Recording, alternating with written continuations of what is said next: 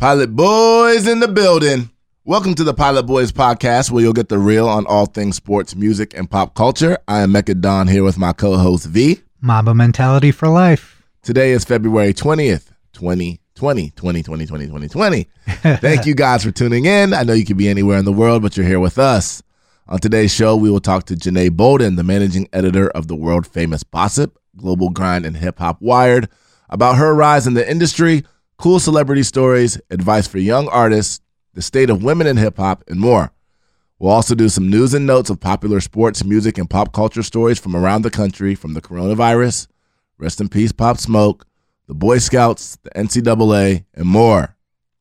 Shout out to our Patreon subscribers. Remember now that our $5 and up Patreon subscribers will get our episodes on Wednesdays, a night early. These donations will help keep our show going. If you want to help keep us on air, you can donate at www.patreon.com/Pilot Boys Podcast. Thanks to all those who have contributed so far. Let's go. Where the Pilot Boys at?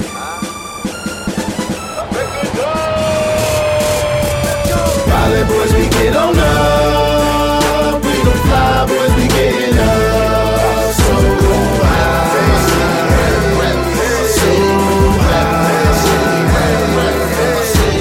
Pilot Boys, we get on up. Our next guest is the Senior Content Director of Pop Culture at i1 Digital, managing editorial content for the popular brands Gossip, Hip Hop Wired, and Global Grind. She's also the CEO of the lifestyle brand Curl Mob and has been an important voice in music and culture for years. Please welcome Janae Bolden to the show. What's up, Janae? How are you? How are you doing? I'm great. Thanks for having me, guys. Hashtag Curl Mob. Hey. Yeah, Janae, your story, again, is so fascinating. Just watching kind of your, I guess you call it rise. You probably wouldn't call it rise. You probably call it a journey. But just watching your journey kind of through media, right, and hip-hop and journalism, and now being a CEO and being a voice and being a face. I guess just kind of we want to just start a little bit with just a little bit of how did you get there? How does someone who grew up where you grew up get to where you've kind of gotten now? I think that it's definitely been a journey for sure. How did I get there? I don't think my story is that non-traditional. I definitely always knew I wanted to go to college. Mm-hmm. I did grow up in Iowa. I did junior high and high school in Iowa. I lived in Boston before that, in Georgia and Alabama, some other places, more diverse places, obviously, right, than Iowa. But from Iowa, I really just wanted to be somewhere completely opposite of Iowa. So I chose NYU as a school that I wanted to attend.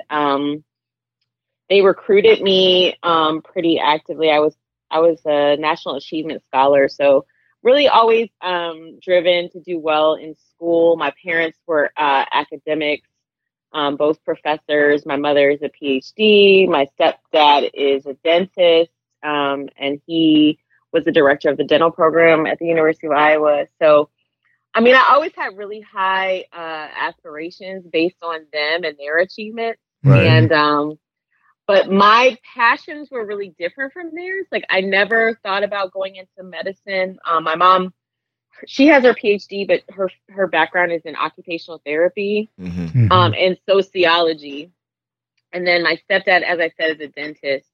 I always was more creative. I always loved to read, loved to write. So I really, when I started at NYU at that time, I identified as a writer, as a poet. I was concerned because I always heard that writers, you've always heard the term starving artist. Right. Yeah. So I didn't want to be a starving artist. So I definitely was went into college open-minded about maybe doing something else. I did an internship in public relations, didn't really love it. And then my last year of college, I took a creative writing class and loved it so much. I really wanted to continue taking writing classes. So instead of, when I graduated, instead of going right out and getting a job, I opted to attend graduate school and get a master's in fine arts and creative writing. So I really pretty much always knew I wanted to write. I didn't necessarily take journalism studies. I didn't know that I would write for publications or magazines, but it is interesting knowing that I grew up reading like Vibe magazine, Monthly, Yeah. Double XL, The Source, those type of magazines that I ended up writing for later. I guess did kind of, I mean, maybe all of this, studying of hip hop that I did as a teenager, it paid off. Yeah. So I actually had two questions about that as far as a follow-up. One is that in this space, right, a lot of times people come out without that formal education background. If you could speak to how you feel like actually going through college and going to graduate school, how that's helped you. And then the second thing is like growing up in Iowa and in your space, how did you actually fall in love with hip hop and say, this is the field that I want to be in initially from a writing standpoint? Okay. So the first question, the education part, I really think is central. I don't necessarily think education is for everybody, but for me, NYU really, it gave me a reason to go to New York. And I feel like my education was twofold. I got the education from school and I got the education from living in the city. For sure. Yep. And then bigger than that, the networking that happens at college is people don't understand how important and vital It's the this most is to important thing. So I would say, like, especially for what I do now with Gossip, and some of the other publications I've written for, sometimes when I have a story that I'm working on, I'm still reaching out to peers of mine from NYU who now work in the entertainment industry that I've known for, since I was 18 years old. Right. And it makes it that much easier to accomplish things when you have that kind of relationship. So I would say college is great for relationships. Yes. So if you're someone, especially somebody who isn't necessarily the most outgoing person, the most, event attending person or networking person, I think that college is essential because like those people that you attend school with, those are the people you're going to forge relationships with. And later on down the line, when it comes time to build, these are the people that are going to believe in you because they know you best and they understand what you can do. And they have that experience with you. So quick thing on that real quick, Janae, V and I, we actually met, a lot of people don't know this, but I'm going to tell people now. We actually met our freshman year of college. We lived on the same floor, the same dorm, and we've been best friends ever since then. And so that's just a perfect example of what you're saying. See, I'm right. But yeah, and I knew you went to college together. I didn't realize that you met freshman year, but yeah, those friendships and relationships are like lifelong ones. And the second part, the question about like what drew me to hip hop or writing for hip hop. Mm-hmm. I definitely, living in Iowa, there was not a lot of Black culture around me. So I heavily relied on hip hop music, hip hop culture, to kind of get me through and like not feel so isolated and alone. Yeah. And so when it came time, that I had an opportunity, my first opportunities were to write for hip hop publications. So like, I think one of my first interviews was like Ladybug Mecca from Diggable Planet. Yeah. And it was like, I know about these groups because this is the music I've been listening to for my whole life. And then I also kind of knew the style to write in already because I was such a big fan of Danielle Smith. I was such a big fan of Dream Hampton. Mm-hmm. There were so many other writers that had really caught my attention with their writing about some of my favorite rappers. And so, when I had that chance, I really had a bar that was set really high. And my goal was to like do for other fans of hip hop what these other writers had done for me. So that's definitely kind of how the groundwork and the foundation was laid. And talk to us a little bit about your move to New York. Because it's funny, we didn't even meet in New York, but we have a very kind of similar story. I'm from Ohio, and I went to New York to go to NYU for law school. And so, it's kind of like we're both from the Midwest. And I also went there because of like what you also said. It wasn't just about the education that I was going to receive, but also about being in the city and learning about the city and growing and meeting people there. Tell us a little bit about that. Was it a shock for you when you went to New York? Were you excited? Was it what you expected? No, Yeah. it wasn't a shock at all. It was a big breath of fresh air. And I think part of me was just kind of like naive and didn't realize like what a big change it was because I was just so happy to see other brown people, Right, you know? right. I think that I moved around a lot growing up. Like I said, I was born in Alabama. My mom and I moved to Boston when she was pursuing her PhD. When she and my stepdad married, we moved to Georgia. And eventually they moved back to Boston. So I had already been in like a big city. Granted, But it I was was a Boston. kid, so well, Boston's a pretty big city, Yeah. you know?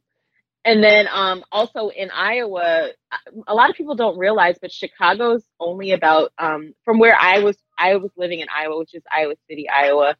Chicago is a 3-hour drive. Oh, I didn't know that. Wow.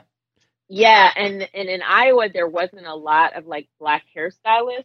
So like if I wanted to go get my hair done, I would actually drive to Chicago. Oh my God. That's crazy. You know, it really was a great opportunity for me to explore more of who I was, be more comfortable in my own skin.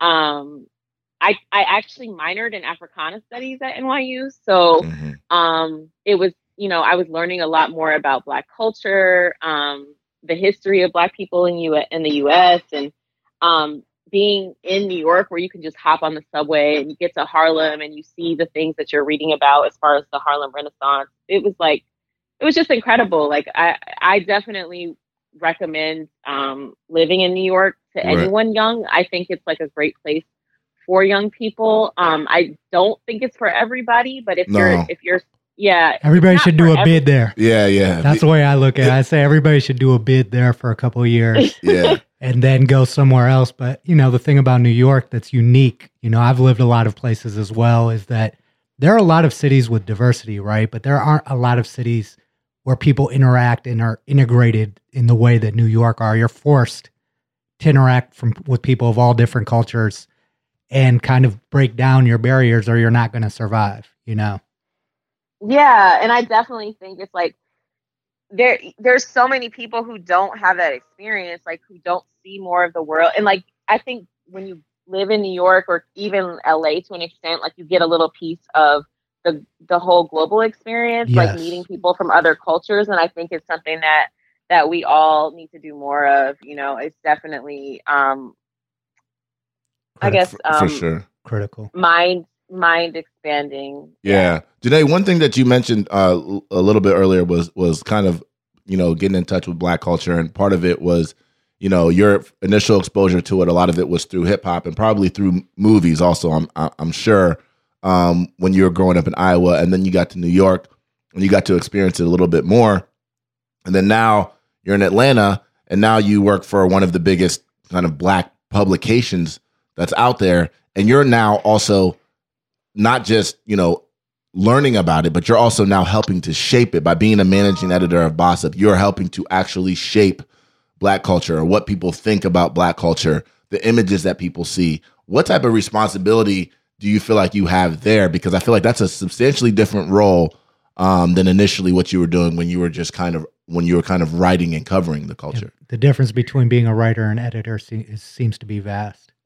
Yeah, it's definitely vast. And I think the thing is there's so much that goes into being an editor. I mean, I'm really trusted with a staff. So like, even when you talk about me shaping the culture, that's not just on me. Like I have a whole team of people who we all kind of come together and brainstorm. And I think it's just my responsibility to like look at different people's strengths and say like, you're bringing this to the table. Like we want you to do more of this. And it's just, I think, a natural expansion for me. Like I've always been somebody who I don't like to stay stagnant. I always like to take on new things. And when I feel like I've mastered a skill, I'm like ready to move on and another skill. So I think it was just a natural progression and the next step for me. Like I'm super competitive. Always been super competitive. And so when I first started working for Bossip, you know, I was always trying to find breaking news stories, exclusives, all those kind of things and those things naturally led to me becoming a leader within the company.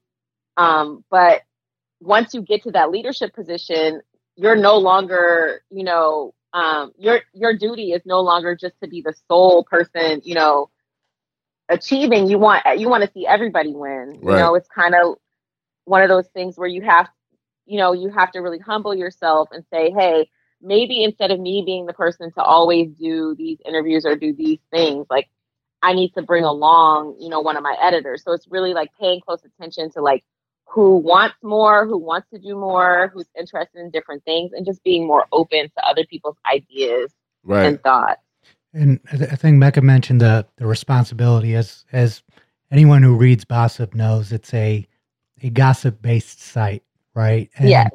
And obviously, if you take it tongue-in-cheek, it's supposed to be funny. But sometimes gossip columns and gossip sites actually influence people's psychology and make them believe certain things that may or may not be true. Do you ever kind of feel conflicted with that transition from being a hip-hop journalist to now being the editor of a gossip-based site that still has value, but there's a lot more attached to it? I've had a few moments of conflict, but not really, because to be honest with you, there's plenty of stories that where like I knew something before like TMZ broke it or another outlet broke it, but it was just, I felt like ethically it wasn't the right thing to do. So for the most part, I don't have a lot of like regrets or conflicts when it comes to stuff like that. I will say that like from the very beginning, I was hesitant even to apply for the job. I had been initially my writing career started off as a freelance one. So I was a contracted employee for a website called SOHH. One of my favorite sites back in the day. Yeah, State of Hip Hop. So I was writing there, but I was also writing for, like I said, Double XL, The Source Vibe, some of those other outlets. And I was making a pretty good living when the recession hit.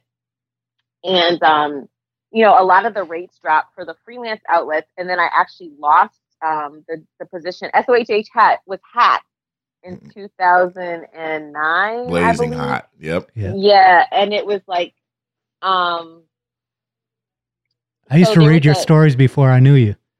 Yep. It's funny how many people tell me that. And it's, I don't know, like I always wanted like name recognition. I never necessarily wanted to be like someone whose face people knew.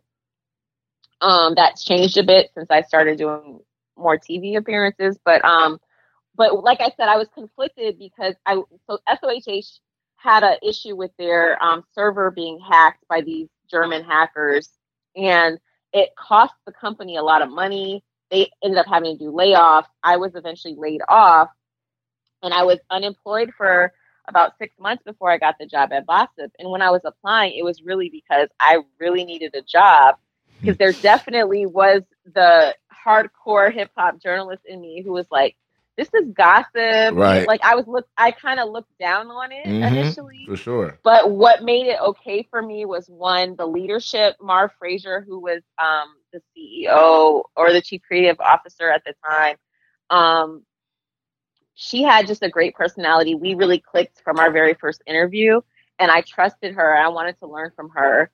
So that was part of why I took the job. And then the second part was, she explained to me, she was like, listen, people have nothing to worry about. If they don't do anything to be put on blast by us, there's no reason for them to fear the website. We can be a tool for good press. We could be a tool for bad press. And that's kind of the attitude that I carried forward. Now, it's not always 100% foolproof, because of course sometimes there are rumors that are not true. Right.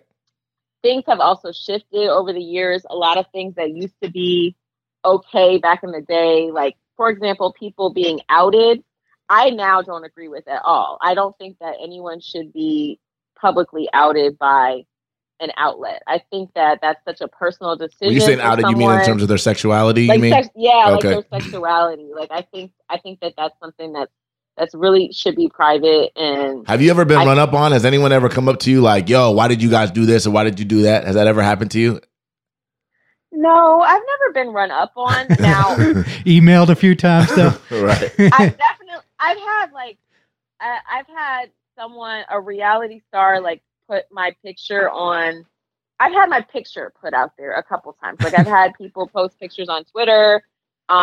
Specifically, like Nicki Minaj's Barbs have attacked me before. Oh no. I also had another. I'm not even gonna give him the shine of saying his name, but I had a reality, and I don't even want to call him a star because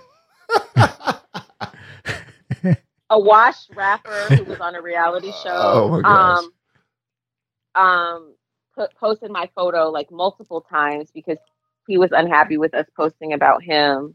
Like those type of things have happened. And even like when I first met Tez Bryant, who works with Lil Wayne, among other people, he kind of jokingly made like the little cross, you know, like he crossed his fingers, like, you know, like the stay cross away sign from me. symbol. Yeah. Exactly.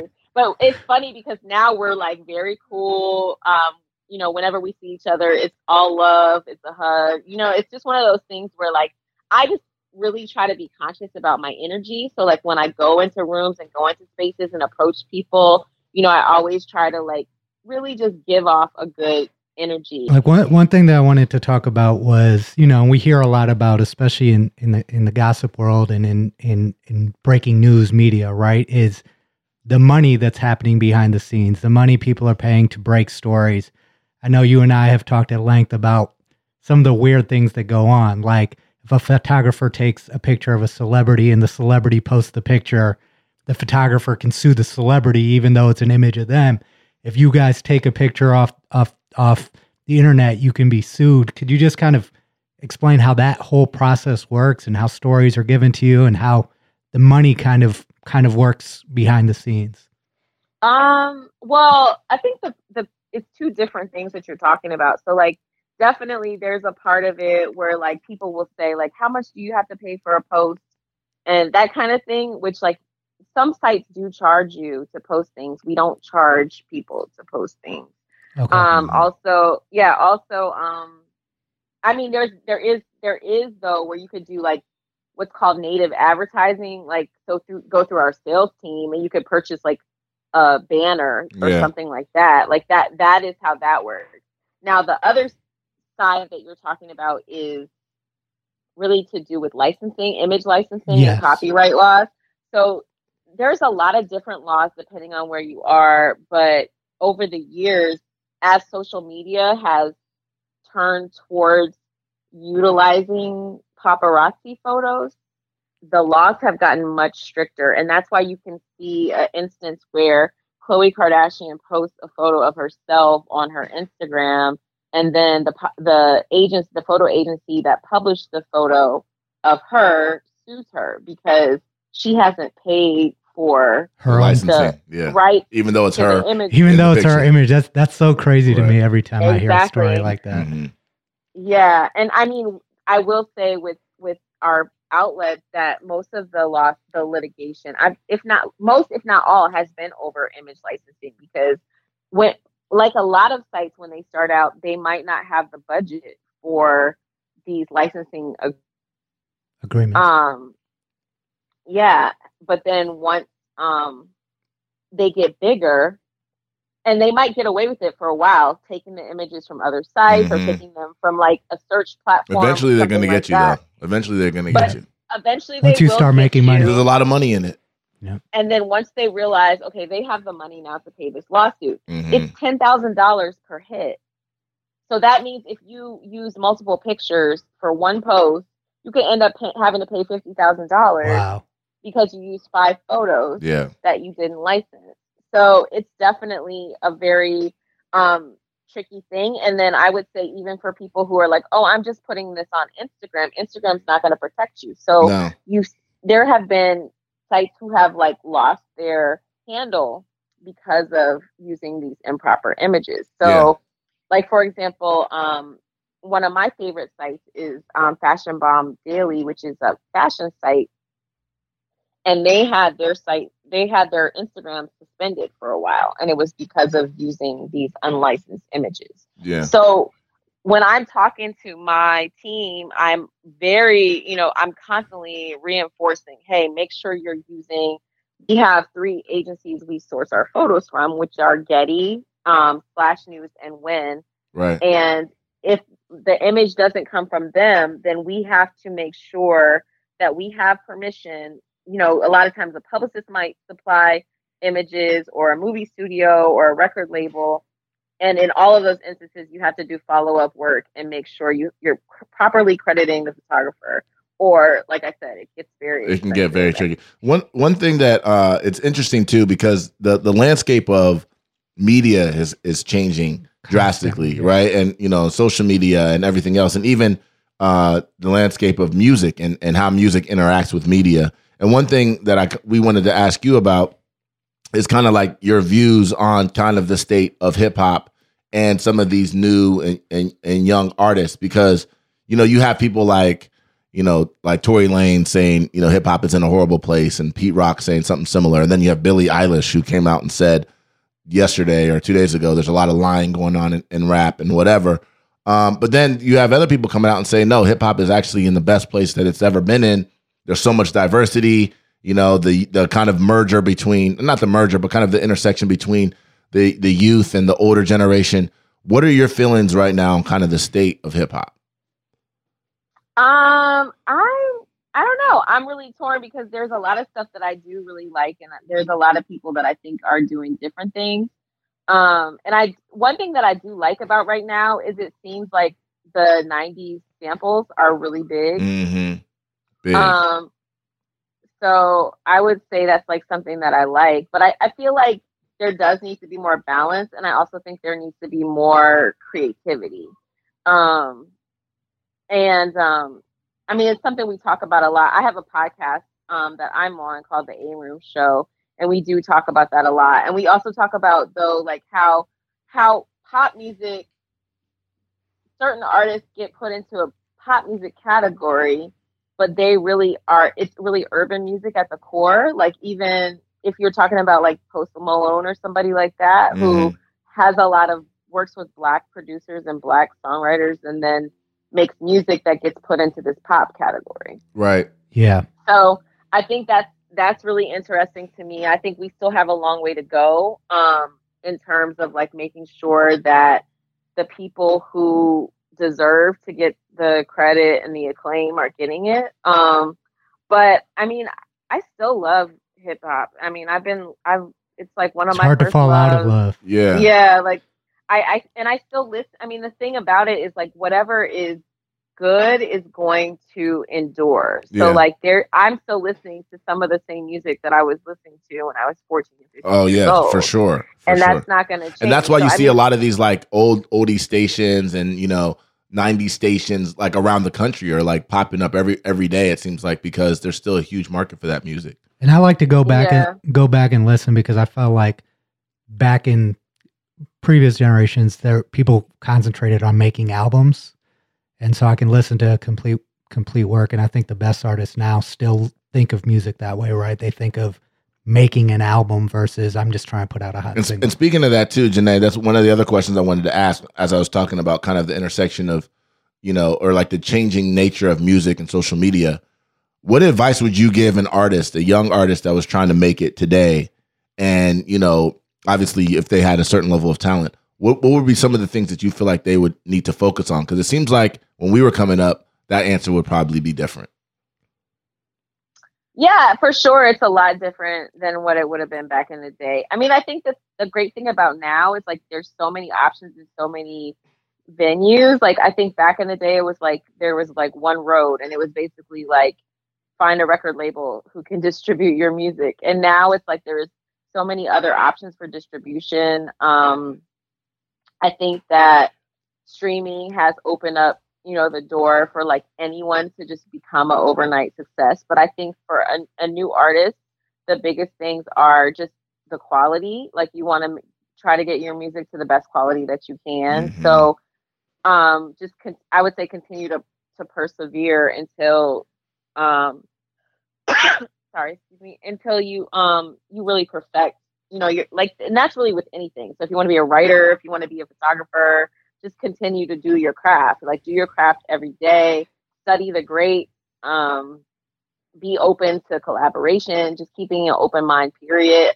I had early on in my career, I had a mentor of mine tell me that, like, not to limit myself in terms of what kind of writing I wanted to do. Right. She was like, you're a writer. You're not just this kind of writer or that kind of writer. Like, you are a writer. And I've tried to honor that. And I think that that's the same that goes for musicians too, like, just not to limit yourself or think you can only do one thing or another thing. Just be open to trying different things. And I would say, like, never to copy or emulate someone else. Like, definitely create your own, trust your own voice. And Right. I think that that's something we all could learn from. Like, a lot of us don't trust our own voices. Right. And then I would also just say, just really educate yourself about The business. the business side. Yes, for sure. And if you're not gonna do that, make sure that you really research and find someone. Like, don't just trust that your parents or your family member or your Right. homeboy is going Right. to be Yeah. a good manager or whatever. Like, you need to get real legal advice and, like, make sure that your lawyer is not also representing the people other who are side. trying to sign. I've seen that many like, times. So It's unbelievable often. how common that is.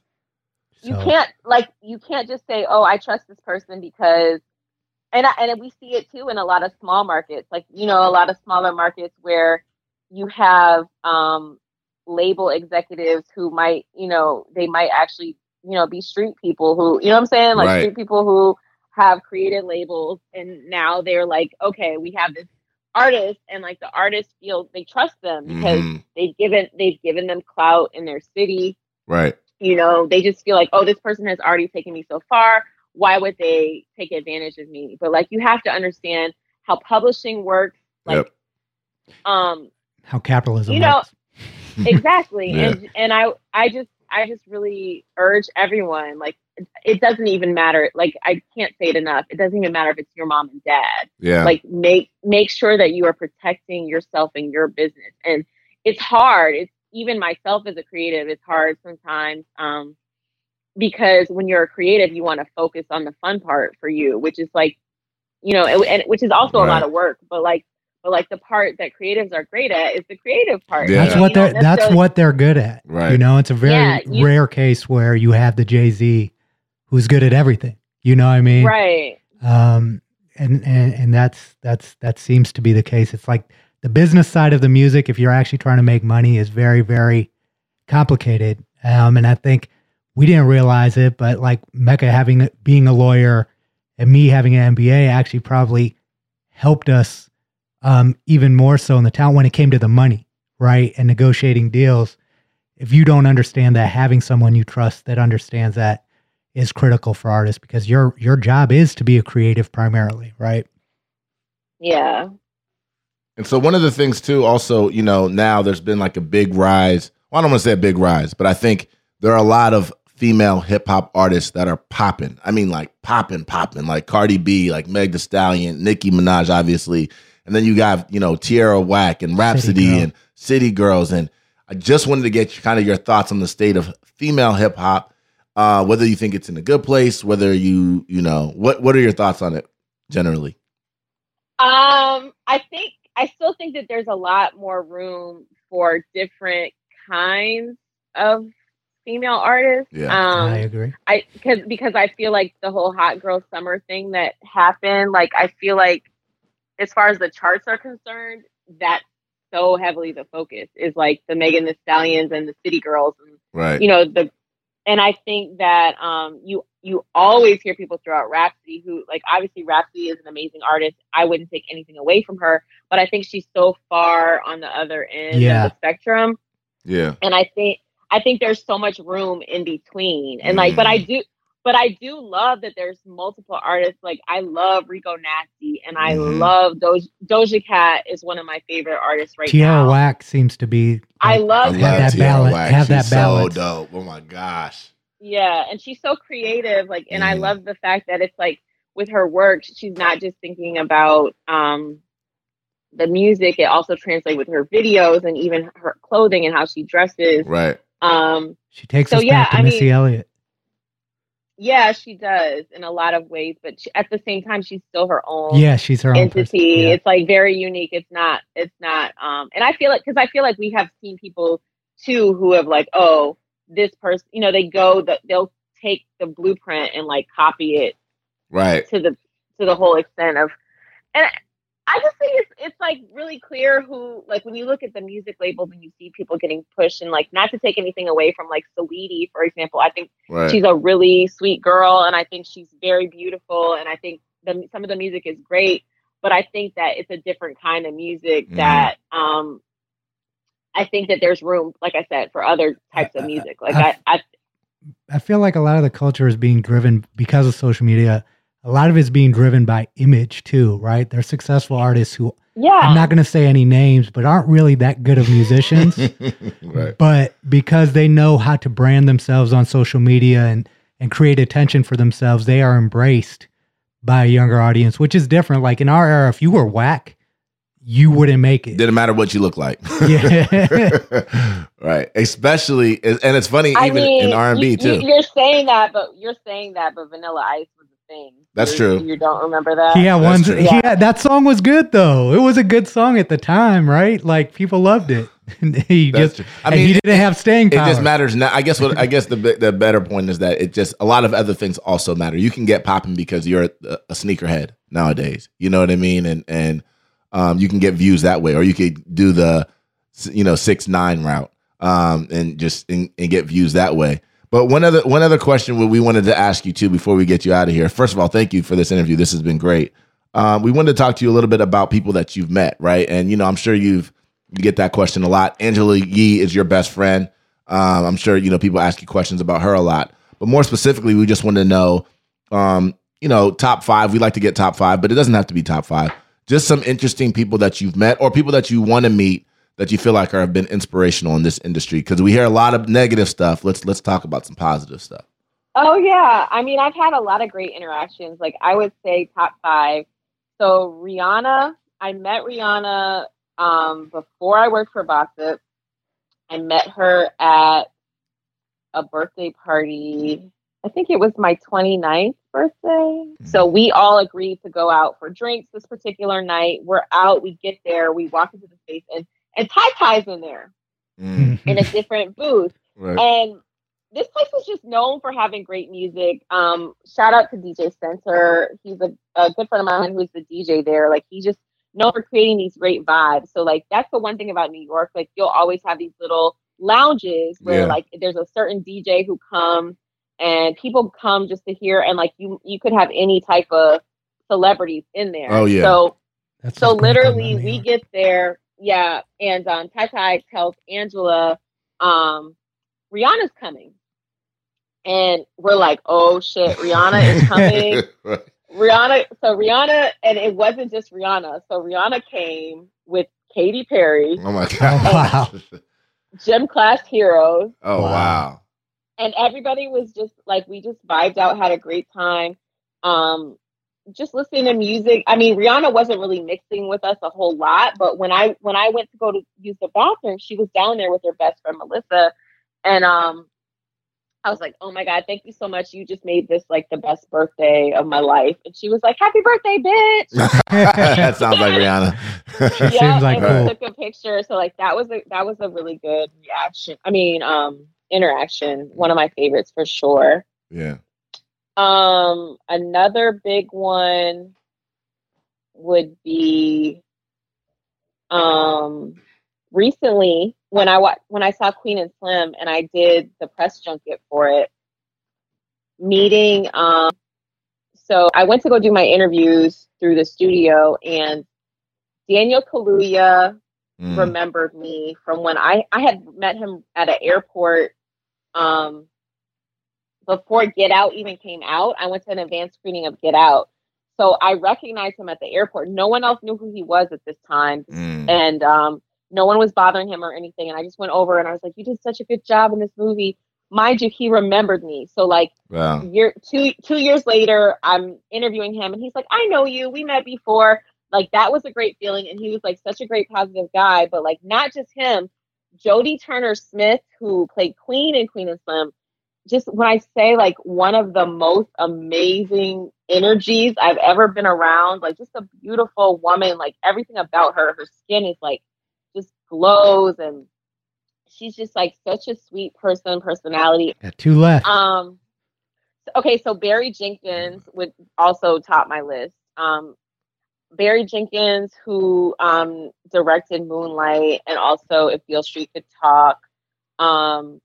I interviewed him last year, and he's so smart. I would say that the last one I would say is Lynn Whitfield, the actress. Mm-hmm. So we actually, after Essence Fest, ended up sitting next to each other on a flight. And she was just so sweet. She was really into my hair. She just kept asking me who did my hair, who cut it, who colored it. Like she wanted everything. And then she complimented my earring. She was just like, you are just a class act. And I love, you just have such good taste. This, that, the other. We exchanged phone numbers. And I ended up, when the new season of Greenleaf started, I ended up interviewing her and the other Joy Winans and Deborah Joy Winans and Merle Dandridge and the young lady who plays Merle Dandridge's daughter on Greenleaf. So it was like the 4 women of Greenleaf, and so it was like I got to see her again, and we were so excited to see each other.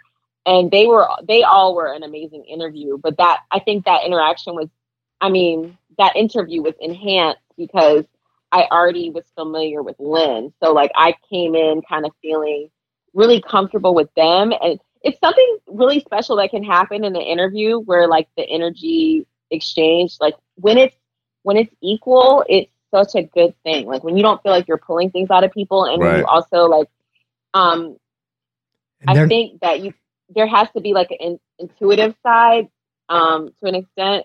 Well, I think they're also like there's celebrities that realize that they're celebrities, but they also realize they're human beings first, right? And I think that's the thing that a lot of times you're not sure if you're going to get when you meet somebody. At the end of the day, you know, they appreciate what they've done and they're proud of what they've done and the moves that they've made, but they also understand that they're human beings at the end of the day, you know, and that's what I wish every celebrity was like, but a lot of them, you know, not a lot of them, but some of them aren't like that. So it is refreshing when you actually meet someone like that. It's a real interaction that you would have with any other person, right? Right. And I need a bonus one too, because I can't leave Beyonce out. So I didn't really have like a long interaction with Beyonce, but like I was at Made in America the year that Solange was one of the headliners, and I had access to I had like the Duce VIP access or whatever. That's how I met Beyonce too.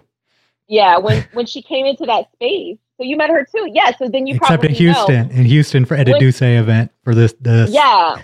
When she comes into that space, she literally walks around and greets everyone. Yeah. And it was such a beautiful thing to see someone at that stature who's not like hiding, you know, like granted, like everyone was very respectful. No one was bothering her, you know, but it was just like so nice for her to extend that gesture because it meant a lot to me. I mean, I was a little intimidated. I'm not going to lie to you. It might have been the only time where like I've met someone and I couldn't fully like engage. Like I couldn't even really look up at her. Yeah. But I was, Right. She's like, "Hi, how are you?" And I'm like looking at the floor. Like, oh my God. Like this woman is just so radiant. But yeah, so that's my bonus one. And then as far as the negative ones, I've had some really negative experiences too, but you know, I would never name those people. Right. I'm all about energy, and like I don't want to like put any energy into those interactions. So when I have a bad experience like that,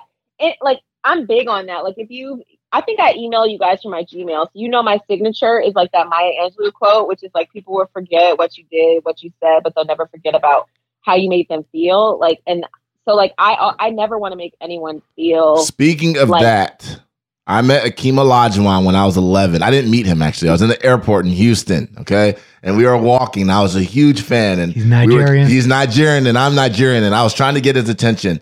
And he would not turn to us. So we're like following him through the airport. And we're like, Akeem, please. He's a big there. My parents were there, like trying to get his attention. He was literally just walking like the bad bitch at the club, ignoring us, like we didn't even exist. And we're trying. And eventually he just walks through the security, won't even turn, won't take a picture, won't do anything. And I'll never forget it. I loved him as a player, but I just felt like I can never get over it. And it's so crazy because, I don't know what he was going through. He might have been having a bad day. Someone may have died. Who knows? But that situation stuck with me forever. And now every time I look at him, even when we're talking basketball and I'm like, Akeem deserves more credit than he gets. He's like, fuck Akeem Olajuwon. I just can't. So that's so, you're so right with that. Like, it's such a big burden to be a celebrity and have to deal with all these people anytime you're in public. And again, no matter what you're going through.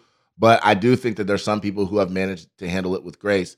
Like you said, even someone as big as Beyonce can go and, greet everybody in the room. And she knows how important that moment is for everybody else. Last thing I want to ask you before we get you out of here is I want you to talk a little bit about Curl Mob. You're the CEO of a lifestyle brand called Curl Mob. I want to give you a chance to plug that a little bit and give our listeners a little bit idea of what that is about. Okay, so Curl Mob, so I created my LLC in 2017. It came out of something I would always hashtag on social media. So and obviously you guys have mentioned Angela Yee's my best friend. A few of my other friends are also like curly natural girls. So sometimes when we have a group photo, I would hashtag it Curl Mob. Right. But as I started to do more TV and my profile got a little bit bigger, I was like, I want to have a business that really stands for something that I believe in, that is, it was something that was close to my heart. And I'm not going to lie to you, I also was concerned because I already had this hashtag and I saw other people start using it. And I was like, I got to do something with this before somebody steals it or tries to steal it. So, initially it was also like when I wanted to wear clothing, like there was that point in time where it was streetwear. There was like all those t-shirts that would have like naked white women on them. Yeah. Right. But I was like, where is the t-shirt with the beautiful black girl with the fro or, the curly hair? So I just was like, it would be great to have like a line that I could wear that would express pride in my hair and natural hair. And I also wanted something that was more inclusive because I feel like with the natural hair movement, there's a lot of like division, people saying like, oh, you're not natural if you wear a weave, or you're not natural if you use whatever product, if you color your hair, whatever it may be. Right. And I just feel like in promoting, I want to encourage people to like embrace textured hair without it becoming like a bunch of rules that go with it. And I just want people to feel like, okay, it's not for everybody. It's a lot of work. So like, say you want to be curly and that means you're going to wear a wig, you can be down with Curl Mob. You know what I mean? Right. If you have locks, just because your hair isn't technically curly, that's still a natural style. And I love that. And I embrace that. So yes, you're part of my community, but it's just the name itself is like the mob part is it being a group of people. I've always said that like, if you ever, just as a woman, like I think one of the great powers of women is like obviously physical beauty, but like if you've ever found like when you go out by yourself, the attention that you get might be to whatever degree, but if you go out with a whole group of beautiful women, the attention is like even like tenfold. Greater. So like yeah, it's like even if you see a photograph and it's one beautiful woman, like it's a nice photograph. But if you have a photo of 10 beautiful women, it's like, wow, that's like really an incredible picture. So it's just kind of like to have women appreciate each other, uplift each other. And I keep saying women, but I really mean people because, I want to be inclusive. And I have a lot of male friends who are like, I'm down with Curl Mob too. I want to be the male ambassador for Curl Mob. But I think just in general, like I really looking for people to understand like we're not living in that era anymore where the European standard of beauty is the only standard of beauty. Mm-hmm. You know, we're now at a space where we can be different, we can appreciate each other's differences, and we can see the beauty in those differences. But So Janae, that's dope. I'm not like, you know, just saying that because I'm your friend. You know, we think it's dope. We thought it was dope right when we first saw it. And how can people support if they want to support? Do you have an online store that people can go to? We do. Okay. Yeah, the store. So the store is chromobofficial.com. If you go, the Instagram is chromobofficial on Instagram. So you can get to the store from Instagram. You can get through it if you just type in the URL. I am gonna do I'm probably gonna re-up the store pretty soon. I've been working with a designer, so we're gonna do more like direct print on demand, because it's just been a lot having all the inventory all over my house. Right. And I'm still working on expanding. So it started with t-shirts and hoodies. I want to do jewelry, like chains that have the pendant, which I wear all the time. Yeah, that's definitely how to support. Also, like if you have natural hair and you want to be featured on the Instagram account, just hashtag Curl Mob or tag us at Curl Mob Official, and you know, I might post. I've been super busy, so I haven't been putting as much energy into it as I should, but I'm continuing to put more energy into it, because ideally that is my baby and that is my business. And it's great to be a leader at a big company, but it's even greater to have a successful business of your own. So 100%. I understand that. Yeah, I understand that. And I actually have some things I'm working on in terms of media with Curl Mob. So just stay tuned, because I'm working on trying to get a show greenlit. So, awesome. Okay. Well, like she said, you can follow Curl Mob at Curl Mob Official on Instagram. You can also follow Janae at Janae Bolden on Instagram and at Janae TMB on Twitter. Janae, this has been awesome. Very, very thorough interview. Much better than I expected, even though I expected great things. We covered a lot of stuff, and I'm sure we'll have to do it again. You're in LA right now, right? I'm in LA, yes. Okay, so enjoy, and we will definitely talk to you soon. Thanks for joining us on the Pilot Boys podcast. Take care, Janae. Oh, thanks for having me. Love the Pilot Boys podcast? Support us on Patreon. Supporters can pledge as little as $1, and we have some cool perks on there.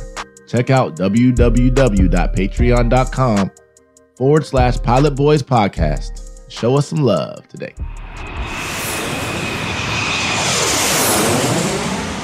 You're listening to the Pilot Boys podcast, episode 15. Time for some news and notes, V.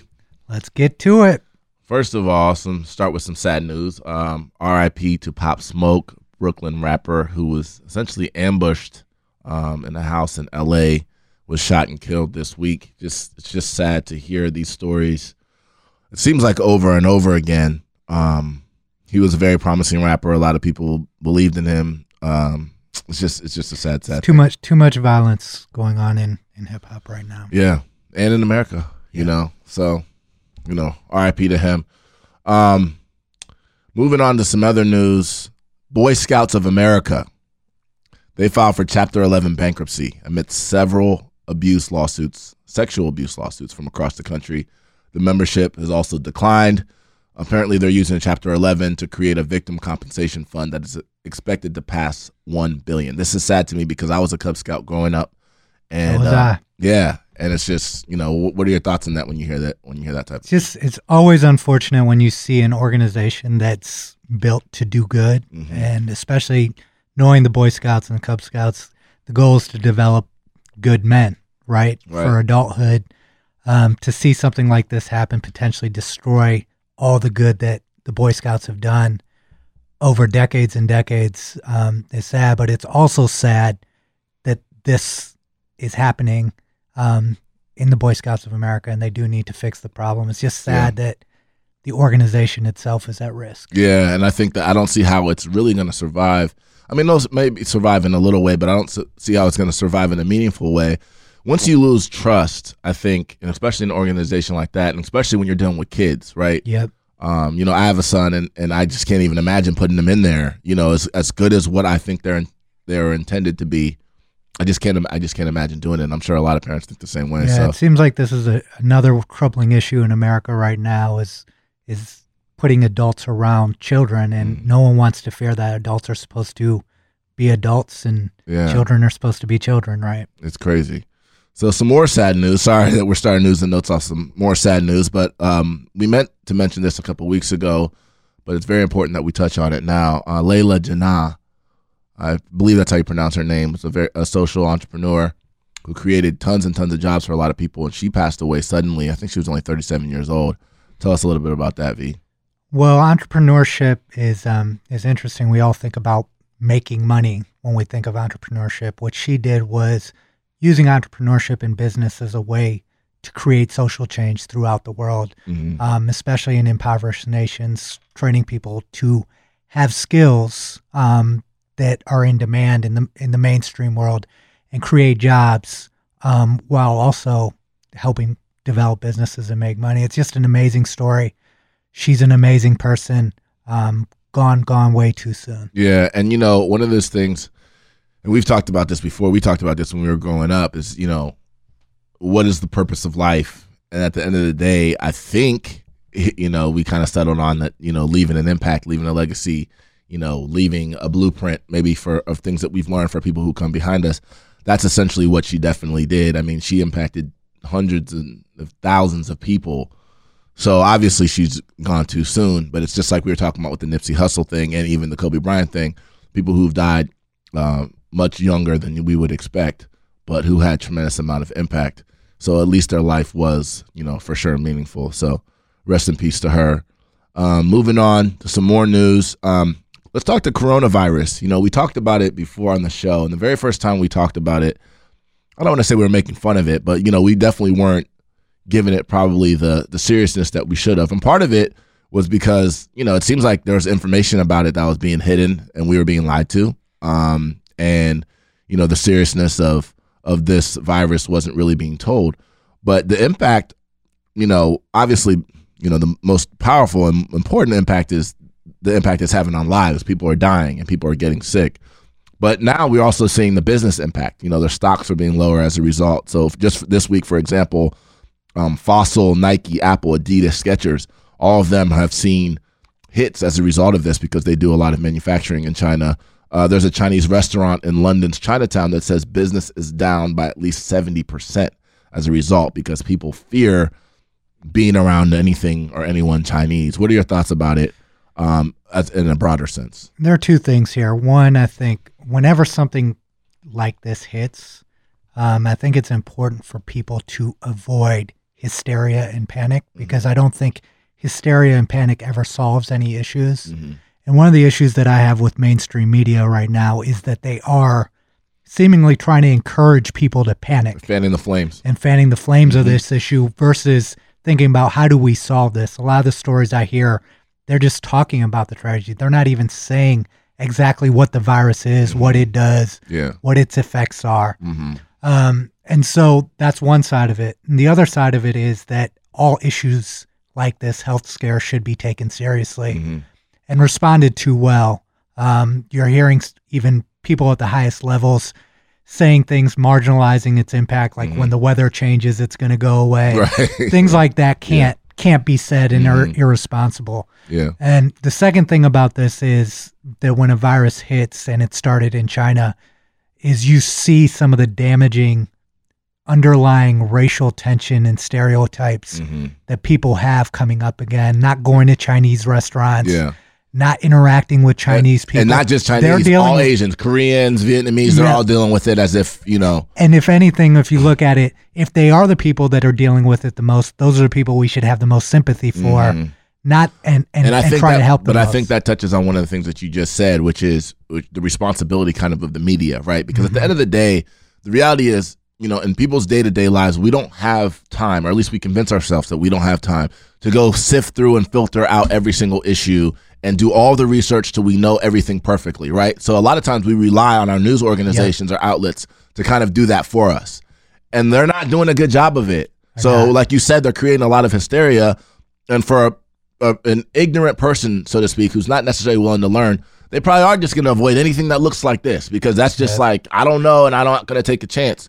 But again, I blame that obviously on ignorance, but I also blame it on kind of our media and how they cover stories. But this thing doesn't seem like it's going away anytime soon. And like I said, once business is affected, right?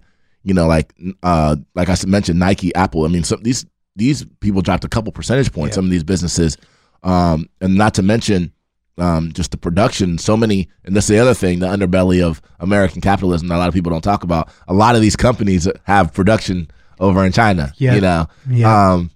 Which is kind of an interesting thing considering how people are reacting to this. So we'll see how this thing ends up. Speaking of kind of huge issues that affect the world, global warming, crazy weather.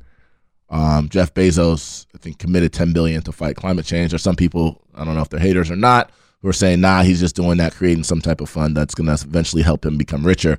What are your thoughts on that? First of all, this is a real issue. I think that one of the fundamental problems that I'm hearing again in media is either you quote unquote believe in climate change or you don't believe in climate change. And there's like a line in the sand being drawn. And people who are on this isn't an issue side sound very ignorant and unwilling to educate themselves on the issue. And of course, there are probably some extremists on the other side who are saying like crazy things as well. It's a polarizing issue like many issues. But again, it is real. I think we are feeling the effects. If you study this, you know what's happening in Antarctica. And if you speak to climate change experts, I'm not a climate change expert. You're not, but talk to someone who is to understand. And also, what is the resistance? I'm not getting. What is the resistance that people have to kind of acknowledge this as a real issue? What is it? What's the resistance based on? I quite frankly don't understand. Maybe it's the fear of what the potential consequences are, because it is going to eventually cause. It's like a lot of things. There must be some money involved somewhere too, because when you talk about like energy and how you're going to harness energy and stuff like that, and what that. There are a lot of businesses that are impacted by making changes. It's going to be a lot more expensive for businesses in certain industries to do business.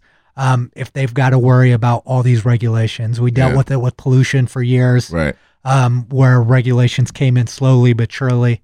We should bring an expert on that to talk about this. We definitely should. Yeah. And the other thing that with the Jeff Bezos thing, I think there's a lot of negativity around what people do, but the fact that he's even taking an initiative, whether it's perfect or not, and committing $10 billion to it, those numbers are real. It's all about what we do with that money to make a change, because he's taking a step. He doesn't have all the answers. He runs Amazon. He's not a climate change expert, but he sees this as a problem, and instead of sitting on his ass, he's trying to do something. Yeah, and I respect it. It's just like, somebody that people don't like, say, I don't know, some celebrity that people don't like that donates $10 million to Cancer Society, and you're like, well, he's an asshole. Like, well, he donated $10 million, so let's take that $10 million and make good use of it. Speaking of big business, McDonald's monopoly scam.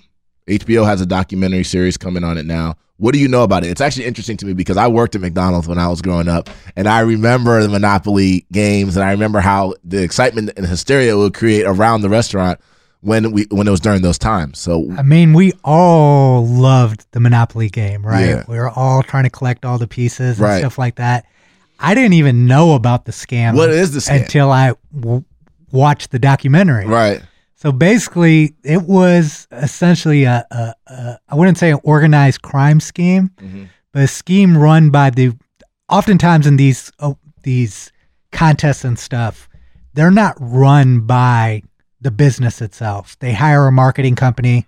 In this case, a company called Simon Marketing was hired to run the Monopoly game for Monopoly. So they executed it. Right. So the head of security at Simon Marketing basically conspired and created a way to take the big winning pieces, the $1 million pieces, and distribute them all to people that he knew. So they thought it was essentially a harmless crime, and it gets crazy. They bring in the mafia. The mafia obviously gets involved. And it's one of the crazier stories that I've heard. Yeah. It's so crazy because it just Is anything feels real? Like, yeah, right. Is anything real? And it just, again, but it shows you that once money is involved, man, especially a lot of money, you better believe there's somebody, whether it gets corrupted or not, there's somebody trying to corrupt it 100%. That's just the way of the world. It's sad to see that with something as, I don't know. Capitalism, money is the root of everything. I don't like to say the root of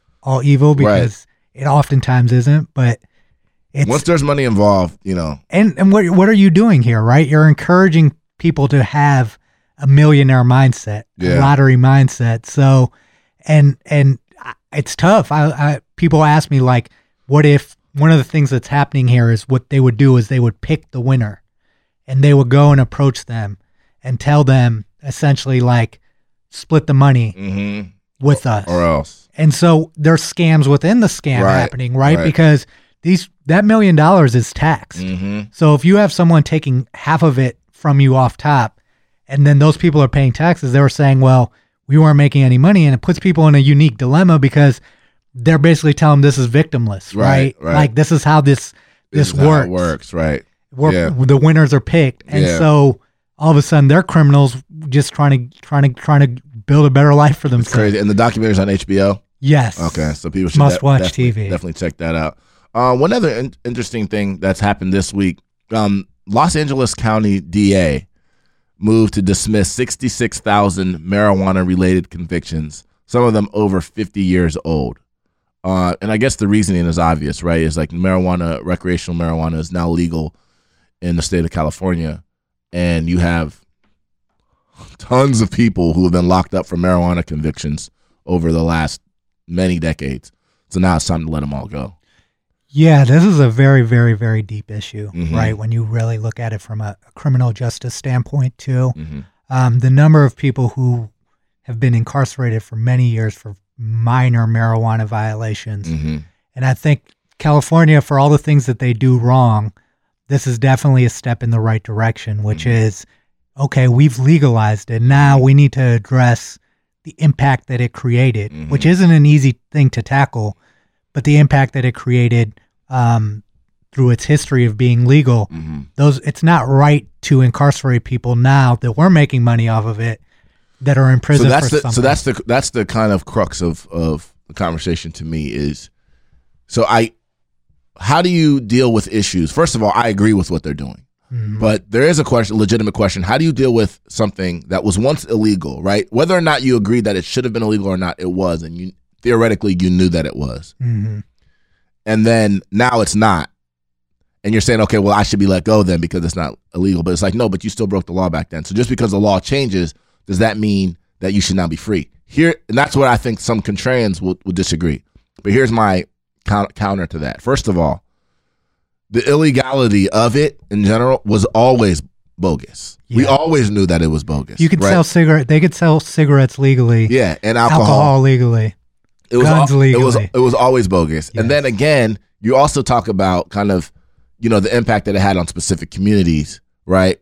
People who, were trying to find a way to actually thrive and make a living in this world, who didn't have a lot of different opportunity. A lot of them were the ones who are partaking. And then now, I think the point that you made is that now it's not just only that it's legal, but now it's like, this is big business, and the billionaires are being made off of this, and you're seeing commercials, and people are advertising and walking down the street, skipping and smiling. Have you been to California since it's been legal? I haven't. No. The branding and marketing that these marijuana dispensaries are doing, that's the next step to me. And again, I agree with you that this is a hard thing to figure out, and this is something that's going to take a lot of time. It's going to take a lot of kind of power and thought, but how do we now not just get those people out of jail, but how do we now allow them to actually be part of the enterprise, to actually start to make money? And that's exactly where we need to go with this, because people don't understand generally how many people have supported their families by being the $10 weed salesman for their community, right? Now that it's going from a black market to a legal market, those people need to be brought along with it to have the same opportunity, because again, they weren't doing it for any reason except to provide for their families. And that needs to be thought about as we process. 100%. And but the thing that I fear and the thing that it seems like is happening is that a lot of the money is going to get concentrated in the top 1%, big business. You know, it's just going to become like any other social enterprise. That's why it was legalized. Yeah. It was because a small number of people saw the opportunity here, because if you look at all the drug statistics and the size of the marijuana market in the United States, ridiculous.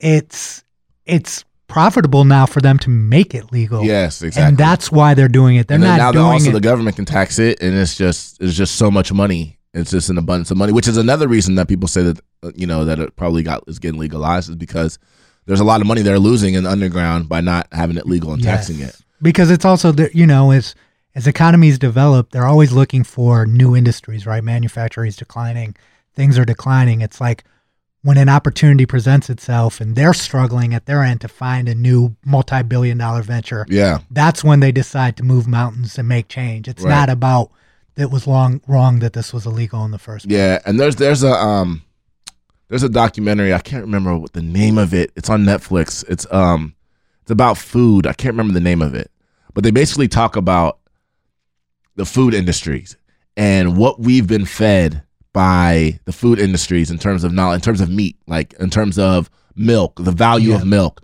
how much money goes into the lobbying behind that, how much money goes into the marketing, and how we were sold a lot of things that are not true. A lot of these things that we're consuming are not healthy for us. No, they're not. But we've been conditioned by society to believe that they are, just like we've been conditioned to think that it's okay to smoke cigarettes or drink alcohol, but it's not okay to smoke weed. That's a societal conditioning that's happening. If you care about society, why is it in multiples more expensive to eat healthy and organic than it is to eat unhealthy? To eat stuff that's not even real food. All right, let's move on from that, because I know we can talk about that forever. I want to give a couple shout outs real quick before we get to some sports stuff.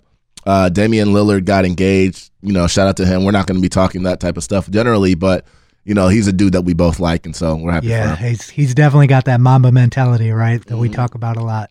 100%. And also shout out to our boy Van Lathan. We've had him on the show a couple times, formerly at TMZ. Just did a big deal with The Ringer and Bill Simmons. Bill Simmons actually just announced that on his Twitter this week, and we talked about it before, that Ringer actually just did a big deal with Spotify for podcasts. That's a huge deal, man. I'm really happy for Van. Very, very happy for Van.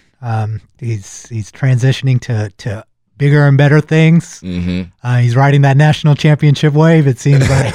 Exactly. So speaking of sports, let's talk some sports. The national championship wave you mentioned. Let's talk about Buckeyes real quick. We got to give a shout out to them. Buckeyes basketball. They are back in the top 25 after what's been a roller coaster, tumultuous. I don't even know the right word to use for what this season has been. But, I think I would take it, that they're at least starting to try to come back a little bit. Instead of failing all the way at the end, they failed in the middle. It's kind of been a weird season for them. I mean, basketball is a roller coaster ride, and I think we're learning again. I hope basketball fans at Ohio State don't make the same mistake that they made with Thad Matta, with Chris Holtman. Mm-hmm. Thad, you want to have someone who can manage these waves, especially at a football school. And what Chris Holtman has shown is that he can ride with his players during the good times. Mm-hmm. He can ride with them during the bad times. And overall, Ohio State basketball is back in a place that we're overachieving. Mm-hmm. Well, I mean, we have a young team, and we have he's a new coach. One of our best players left because he was having some mental health issues. And then also, and you mentioned this on the previous show, the Big Ten is the strongest conference by far. Ohio State's only lost one game out of conference. And you're talking about beating teams like Villanova, and I mean, North Carolina's down, but still they're North Carolina, Cincinnati. I mean, they beat a lot of good teams out of conference, and all but one of their losses came in conference. So we'll see how it plays out. I think as a Buckeyes fan, are you excited? I don't know if you're excited, but I think that you should at least be grateful, and this is probably to your point, that we're making the tournament, because there were many years growing up where we weren't making the tournament. That wasn't part of our consciousness. It was the NIT. You know what I mean? Yeah. So now we're like making the tournament. We're not happy. And I get that we can get better, and we will, and we want that, and we should fight for that. But like you said, I think there should be a little bit of appreciation for this team as well. And a quick shout out to the Dayton Flyers for being in the top 5. Can you believe Are they that? top 5 now? Yes. Yeah, man. Look, Ohio basketball, Ohio sports. People, when I was in New York, I used to get arguments with people all the time. They don't realize how much Ohio sports how powerful they are in every sport too. Basketball, football, baseball, hockey. If you go and look at the professional leagues and college ranks, you'll see players from Ohio all over the place. So LeBron James helped change that narrative for us pretty well, right? He did, and actually open up people's eyes to what's going on here. Yeah. And also Ohio State football, to be honest. Speaking of Ohio football, Browns' Greg Robinson, offensive lineman, was arrested at the border of Mexico and the United States with a, quote, bunch of marijuana, which is interesting. It ties into kind of what we were saying before. You know, I don't know what the charge is going to be. I don't know what a bunch means. It sounds like it's enough where they're probably going to charge him with some type of transport or, possession with like the intent to distribute or whatever. But that's just annoying to hear as a Browns fan. Just annoying. Just always something, right? Last week it was something new about Baker Mayfield. This week it's about, and then Kareem Hunt had something. Yeah, we're always in the news for all the wrong reasons, and it's unfortunate. And maybe they need to hire Christina to come help them out a little bit. Right. All right. Speaking of Browns, Mason Rudolph is actually threatening to sue Myles Garrett. Because again, Myles Garrett, he's been recently reinstated by the NFL, and in his interview, he reiterated, and I'm not sure the context in which he reiterated it, but he reiterated that Mason Rudolph used the N-word against him when they were in the tussle, and that was what kind of sparked some of his rage. There's been a number of different kind of responses to that. Mike Tomlin, the head coach of the Steelers, came out and emphatically said that he finds it offensive. He doesn't believe that it happened. There are other people from the Steelers that said John Dorsey said that Myles Garrett kept that as part of the story the whole way through too. Yeah, so John Dorsey said that. And then also people are saying, well, why didn't everybody else hear it if he said that? And he's like, well, he said it when we were tangled up. And the reality is if they're tangled up and he said it, people may not have heard it. So to me, this isn't really a question about who do you believe, because it's you don't know, right? You don't know if it happened. There's so many, it either happened or it didn't. Or, first of all, it either happened or it didn't. But there's also a gray area, which is maybe he thought it happened or thought he heard something that he didn't necessarily hear. Or, there's a lot of gray here. So for people to say, oh, I know what happened, you can't really say that at this point. And I think to be honest, there is a racial underpinning here on people's opinions, right? Yeah. On what they want to believe is true. And this is all I can say. When I try to evaluate people that I don't know well, but that are public figures, I try to use context. Mm-hmm. And one thing that I feel like has been missed in this whole Myles Garrett situation is who he has represented himself to be up until that incident. Mm-hmm. I think less than 3 weeks before that incident, some guy came and punched him while he was driving. Mm-hmm. He did not get out of the car. He didn't punch the guy back. What we have to understand is something triggered the guy because he doesn't have that reputation on the field. Yep.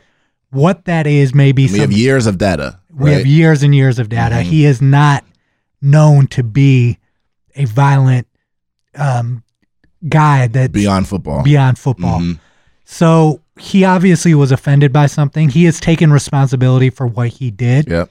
And what I think that the NFL is doing a poor job here of is Mason Rudolph is not an innocent bystander here. He kicked the guy in the nuts, and everybody else paid consequences for a situation he triggered. He wasn't even suspended one game. And I think that that's an unfair execution of this event based on the objective data that we have. And if you don't see it that way, I do think that you're somehow bias is involved there. Yeah, and the thing is, for me, there are people emphatically coming out saying that he's lying. There are people emphatically coming out saying that he's not. I like I said, I don't think either one of those positions is necessarily justified. I think if you're leaning one way or another, I think that's justified based on what you said, like analyzing all the data that we do have.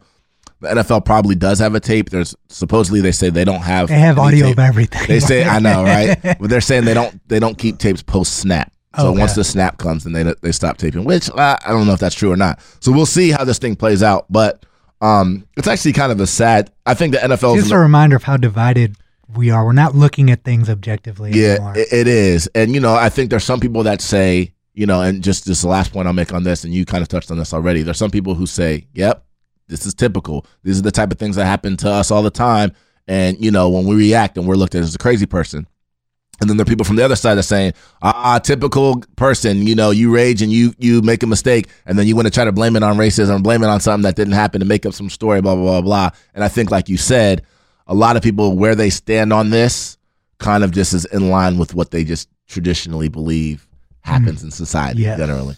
So we'll see how that ends up playing out. Let's talk about the NBA, and let's talk about the All-Star game, the dunk contest. I mean, look, man, you and I talked about the All-Star game before on the show, and we were kind of laughing, right? Because we were like, what is Giannis doing? They have no chance. But, man, whether you think it's rigged or not, whatever. But that game was, like, intense. It was one of the ones for the ages. Like, those last few minutes, I was, like, on the edge of my seat, like it was like it really mattered. I think we talked about this. Like, All-Star Saturday night, the dunk contest and three-point contest is literally what I'd tune into, and I would tune into the fourth quarter, because I think it had lost its value. It was clear the guys weren't taking the game seriously. It's hard. It's a break for them, right? Yep. But the NBA, as they continue to do, showcase why they're such a great organization and have great leadership. They changed the rules. They incorporated a charity component because they knew that just giving these guys more money, a lot of these guys are making tens and tens of millions of dollars, isn't going to do it. But creating the charity component. And then also, I think Giannis is showing through his picks. I laughed about it because he didn't pick the elite guys, but like himself, he picked a bunch of guys who he felt had a chip on their shoulder and would take this game seriously. So I laughed at him, but look, his strategy seemed to be smart. Right. No, and it was amazing. And let's talk about the dunk contest for a second too. What did you think about that? A lot of people think that our boy, oh my God, Aaron Gordon got robbed. Jones Jr. to me was amazing. I mean, he had like almost a 50 on every dunk that he did. To me, I would have felt sad for him if he didn't win, especially once they went into the kind of the overtime thing. And that guys don't really have reserve dunks, and they start doing each other's dunks and stuff like that. It was crazy. But what did you think about the outcome? When there's a great game and it comes down to the end and you say, I don't want anyone to lose. Yeah. But like, I go back to Jordan, right? You knew that he was just a little bit better. Right. Aaron Gordon had 5 straight 50s. Didn't Jones Jr. have like... No, his first dunk was... his first dunk was like a 45. Yeah, and then also to have Dwayne Wade, who's Mr. Miami Heat, essentially give him a 9 at the end. And then also like the evaluation of that dunk. Like he dunked over somebody who's 7'5". Yeah. So, someone who made Shaq look small. And on top of that, they had to do this like... They had to just come up with... This was off script. These guys were going off script. Yeah. So, and like everything else in this scenario, it's like, don't take it away from Aaron Gordon. Give them both the trophy. Yeah. I think Reggie Miller said, like, how much is an extra I think they were trophy? I think they were trying to set up a scenario to give them both the trophy, but then they started to realize, like, it was just going to go all night. Because these guys are amazing. But yeah, I think I feel bad for Aaron Gordon, and actually I feel bad, even worse probably for basketball fans, because he said he's not doing it again. This is the second time that a lot of people believe that he got robbed. So, when that happens to you 2 times. And I think that's part of what should have gone into the evaluation of the judges, knowing. I think I posted a picture like, let's make sure the judges have all won dunk contests before so they can evaluate this thing properly and not don't have conflict of interest. Right.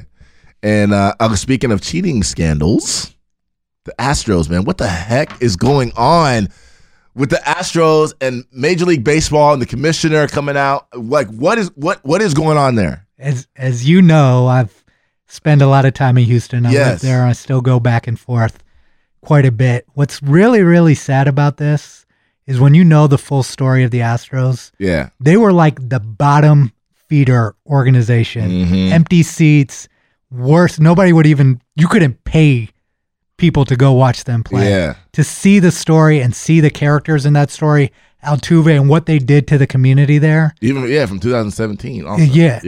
The community and now what the culture of baseball is, and to have a winner in the city of Houston. I see what you're saying. Yeah. To have a winner in the city of Houston, what the collateral damage, what sports franchises do, they represent a community. Now to go from that euphoria of we had this underdog team that overcame all odds, beat the Yankees, beat all these teams, to now dealing with they were cheating the whole time. Yeah. Like, how do you deal with that? Yeah. How do you absorb that Yeah. as a fan? Right. First of all, the consequences, the GMs have been fired. That's been done. Yeah. And then how do you reconcile? What do? Do you take the championship away? Mm-hmm. And as I read into this and talked to people who were in the baseball world, they said, look, there are some people who are saying, look, they got caught. Mm-hmm. But cheating is a part of the culture of baseball. It's all about what you get caught. We had the steroid. Right. It's all about not getting caught. Yeah. And I think some teams and some people are coming out like they did in the steroid era, claiming to be holier than thou, Right. who have skeletons in their own Yeah, closet they do. and are doing things to get an edge. Right. And it shows how competitive it is. Yeah. Like, these guys want to win. They're the highest competitors. But to know what was actually happening. But there's some sports that don't have that. I mean, I don't know. I mean, I think, you hear the thing, if you ain't cheating, you ain't trying, right? But in football, you see it, right? You hear the Belichick stories, you hear people stealing playbooks and, going to other teams' locker rooms and, trying to steal signals and all that type of stuff. Basketball, I don't really know if you can cheat, really. It's just like, what are you going to do? Put like super glue on the guy's shoes? It's harder. But in baseball, you're right. There seems to be kind of a culture of let's just do what we can to get away with it. And part of it, I think, comes from just the grind that baseball is. It's crazy, yeah. 162 games. It's like almost 9 months of the year. Then you got spring training. I mean, you have like a month off.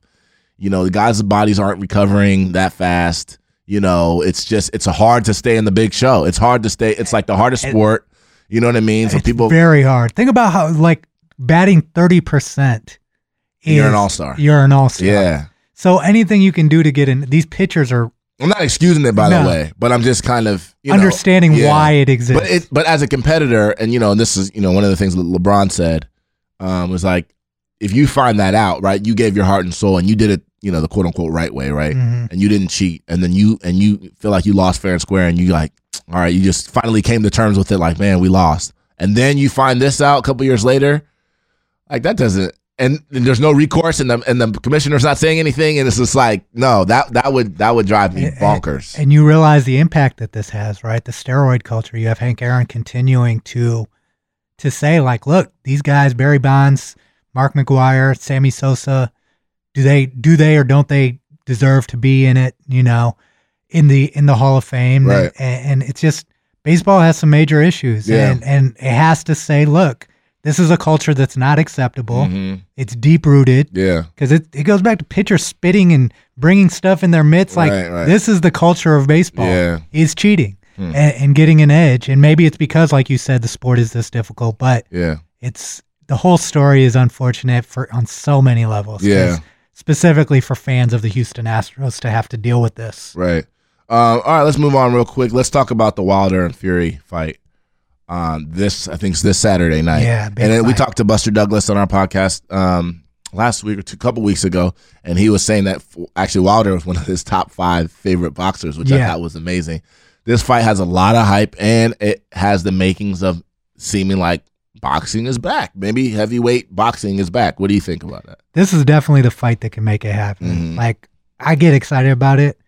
We talk a lot about the sport of boxing, and part of the reason I love boxing, obviously, there are issues that I have with, like, the violent nature of it, like we do with football. But the stories of boxers, and specifically in this situation, it is a rocky story on both ends. If you look at what Deontay Wilder did to become a boxer, his daughter having spinal bifida and this being his outlet, and how hard he worked to get to where he's at. And the same thing with Tyson Fury, who's actually named after Mike Tyson, right? Kind of going through his issues with substance problems and depression and coming out on the other side of that. Right. It's like you don't want to root against either one of these guys, but it's a great fight because it brings the value back to the heavyweight division. You have Wilder, who is the Mike Tyson knockout artist, and Tyson Fury, who's the tactician. Right. Technically, I thought he won the first fight. Obviously, when Wilder hit him, it changed the course of the fight. But it's just an exciting fight to know. Yeah.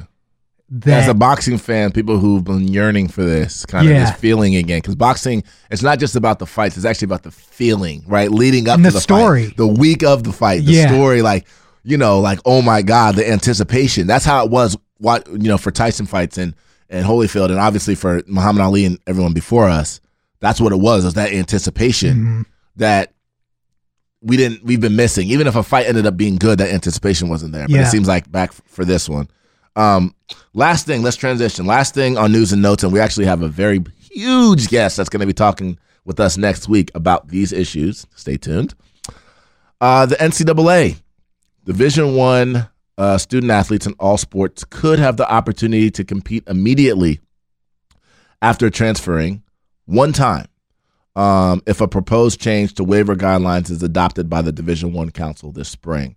So basically, now if you want to transfer, you can transfer, but to have immediate eligibility, you have to get a waiver. You have to get permission from the school, and then you have to get a waiver from the NCAA. And essentially, the waiver has to be some type of hardship that you experienced. But now they're proposing that they're going to do a one-time transfer, that your first transfer that you do, you don't have to have a waiver, that it's just automatically. There's a few things that you have to, you have to be in good standing, academic standing, you have to get permission from the school, so on and so forth, but you don't have to go through the waiver process. What do you make of it? You don't have to sit out a year, right? And so for the first time, you don't have to, you can have immediate eligibility. I mean, these small steps, another small step. Yeah. I don't want to clap my hands and stand on the table for the NCAA, but it is nice to see that they're making some small changes, especially with what we're seeing in the landscape of coaching, how these coaches can just leave one school and go to another at will. Yeah, in the middle of a season. In the middle of the season. Yeah. And even now at Michigan State, right. After everything is done, recruiting season's pretty much over. Yep.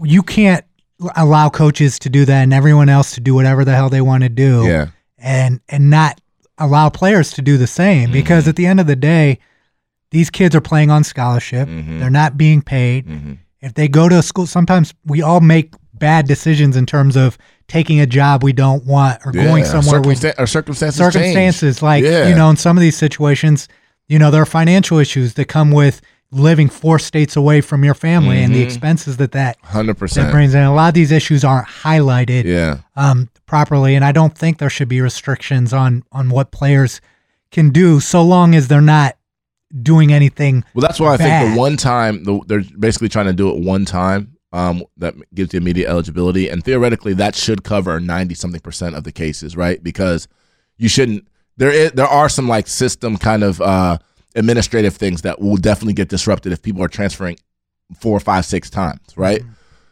So I like that, and I agree with you. We're not going to jump on the table and clap for the NCAA, but it does seem like they are at least listening to some of the things that are being said behind the scenes, and they're kind of being forced to. They're being forced to. But they're making the small changes, slowly but surely making small changes in a way, maybe because they feel like they need to make things better, but also to shut people up a little bit. But like you said, like we were talking about before, so long as it doesn't matter necessarily the reason why they're doing it, so long as the effect takes us to more of a kind of a just result, then I think we're good. What we don't want to do is undermine competition. The story we have, of course, at Ohio State is Tate Martell. I don't agree with his reasoning for transferring. Transfer, but don't transfer because you're scared to compete. If what happened with Joe Burrow happened, you compete, right? You lose out, then you should go and create an opportunity for yourself somewhere else.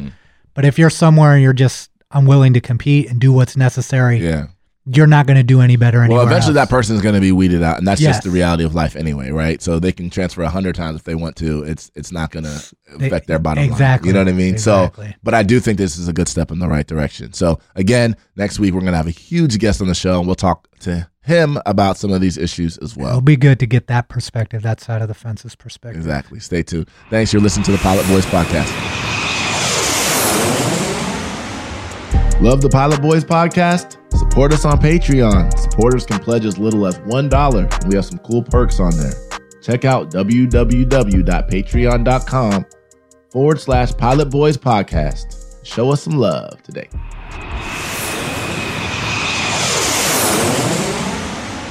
That's all we have for today's show. Big thanks to our guest, Janae Bolden. Thanks to everybody for listening. Don't forget, sharing is caring. Subscribe to the Pilot Boys Podcast on Apple, Spotify, Patreon, and YouTube. And please follow us on social media at Pilot Boys Pod on Twitter and at Pilot Boys Podcast on Instagram and Facebook. And follow the hosts on Twitter. I am at Mechanon Music, and V is at Viswant. And always remember, be you. You is fly. Pilot Boys out. Pilot boys, we get on up.